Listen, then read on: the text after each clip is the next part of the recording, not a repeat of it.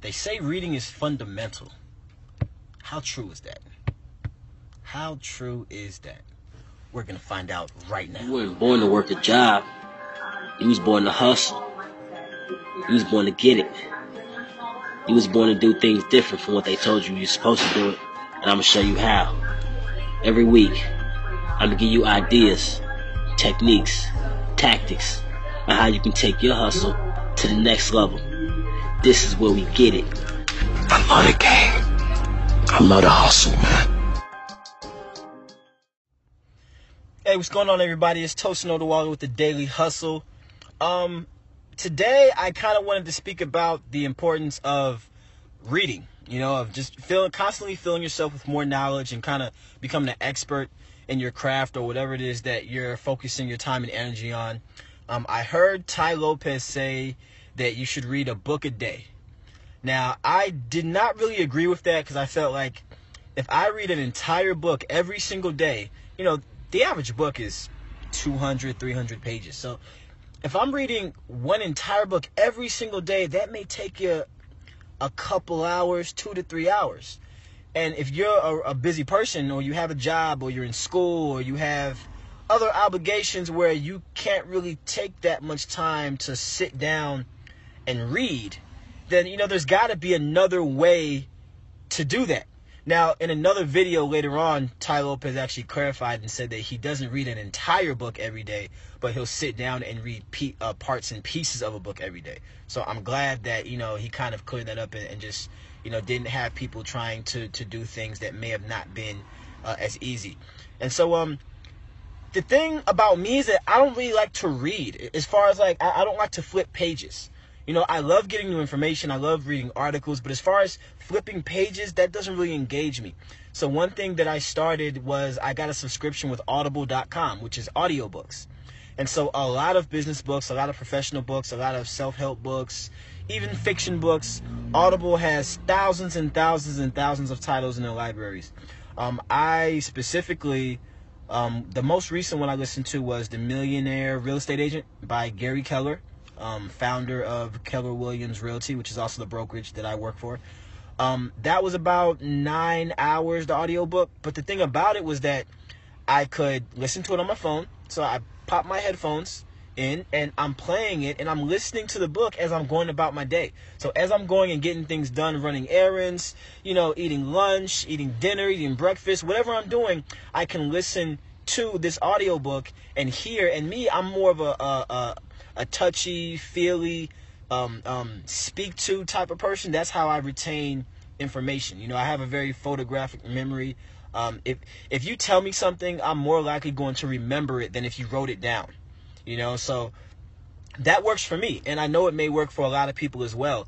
So all the books that you've wanted to read or that you've heard about are great books. Go on Audible.com and see if they're available there, and sign up for a subscription and read. Or listen. You can listen, and it's really just about filling yourself with all the information that you need to know. Just staying sharp. The way that you're going to succeed and progress in business is to stay ahead. And you stay ahead by getting new information, by getting constant information, by updating and correcting what you already know or what you think you already know. And so I think that's a great way for you to just, stay on top of your hustle. And to just every single day put yourself in a position where you know more and you're in a better position than the next guy. So I hope I was able to help you guys. Like I say, you can have anything you want as long as you get your hustle on. So I will see you guys on the next video. Take care. It's Tosin Oduwale. Ladies and gentlemen, my name is Tosin Oduwale. I am Vice President of Business Development for J. Morrison Real Estate Partners. I'm going to get into a few questions that I got through social media, over my Twitter and Instagram, and see if we can clear some things out for you guys that are just getting into wholesale or just getting into real estate investing. And you just have a few questions. You're not really sure what's going on. So first question comes from In Rod We Trust from Instagram. Says, appreciate what you've done for the culture. I don't hear of many people from here. Boston, Massachusetts is here, where he's talking about. I don't hear from many people from here who wholesale, if at all. My question is, the majority of lessons I've come across include title companies. Here in Massachusetts, we use attorneys as opposed to title companies. Does that make transactions more difficult to process? Am I still able to do assignments, or because we use attorneys, I'm only able to perform double closes? Question mark. And what are some pros and cons of attorney states instead of title companies? Okay, so to answer your question, you don't need an attorney to do a wholesale deal. You don't necessarily need a title company to do a wholesale deal. That's not really where you fit in the equation. Your main objective is to negotiate a purchase price with your seller, and then to assign that contract to your investor and to your buyer. Now, it's really your investor's job and your buyer's job to go get an attorney and go get a title company and do all of that. That really does not have anything to do with you. So you don't really need to worry or upset yourself about that. Focus on getting your deals 65% under market value. Focus on finding the properties, whether you're using bandit signs, whether you're going on Craigslist, whether you're driving for dollars, whether you're, driving around, you see an abandoned house, you write down the address, and you go and try to locate the owner.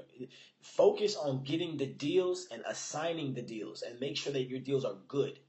Whether you need an attorney or a title company, that's really nothing that you even have to bother yourself with. So I hope I was able to help you. In Rod We Trust.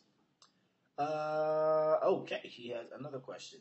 In Rod We Trust, second question is, the cost of living here in Boston is very expensive, similar to San Francisco and New York City. A 2-bedroom single family or condo will go from anywhere from $350,000 and up. The ARV formulas and formulas used to create a spread come mainly from places where the cost of living is way lower. Do you recommend a different way to get numbers in a city that is way more expensive? Okay. How can I put this? The numbers and the scale that we use to calculate whether a deal is good or not can be used anywhere in the country. 65% of ARV in New Jersey is the same formula you want to use as 65% of the ARV in Boston. The numbers will be different because the markets are different, but that's the range you want to stay in. So for example, let's say in Boston, let's say you find a property and the comps are coming in at $1 million. Okay, that's pretty high. That's very high.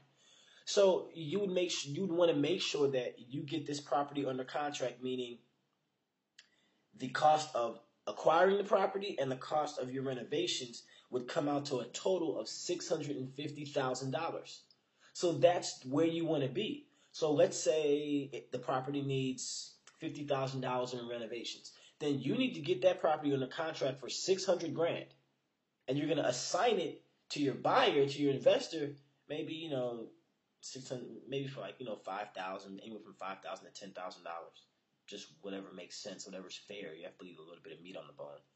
And then your investor would now put in his 45 or his 50 grand to come in at 65 or 66% market value, and everything is copacetic. So it doesn't really matter what the numbers are. It doesn't really matter whether the property values are high or they're low. As long as you're using that 65% market value rule, then you'll be okay. You're in a good space. What do we have next? Next question comes from Twitter from Rashad Lewis 7. He says, Mr. Hoboken, I'm struggling trying to come up with a brand identity. It's so much out there. What should I do? So this is what you should do. You should find something that is unique to you. Okay, and make that a character. Make that your persona. Something that, you don't have to. You never want to try and create a brand. You want to do something that comes naturally to you. For example, I'm Mr. Hoboken. Mr. Hoboken is my brand. That's my identity. That's my persona. I told myself that when I became an agent, I wanted to be synonymous with Hoboken, New Jersey, meaning that when people hear Hoboken, they hear about me.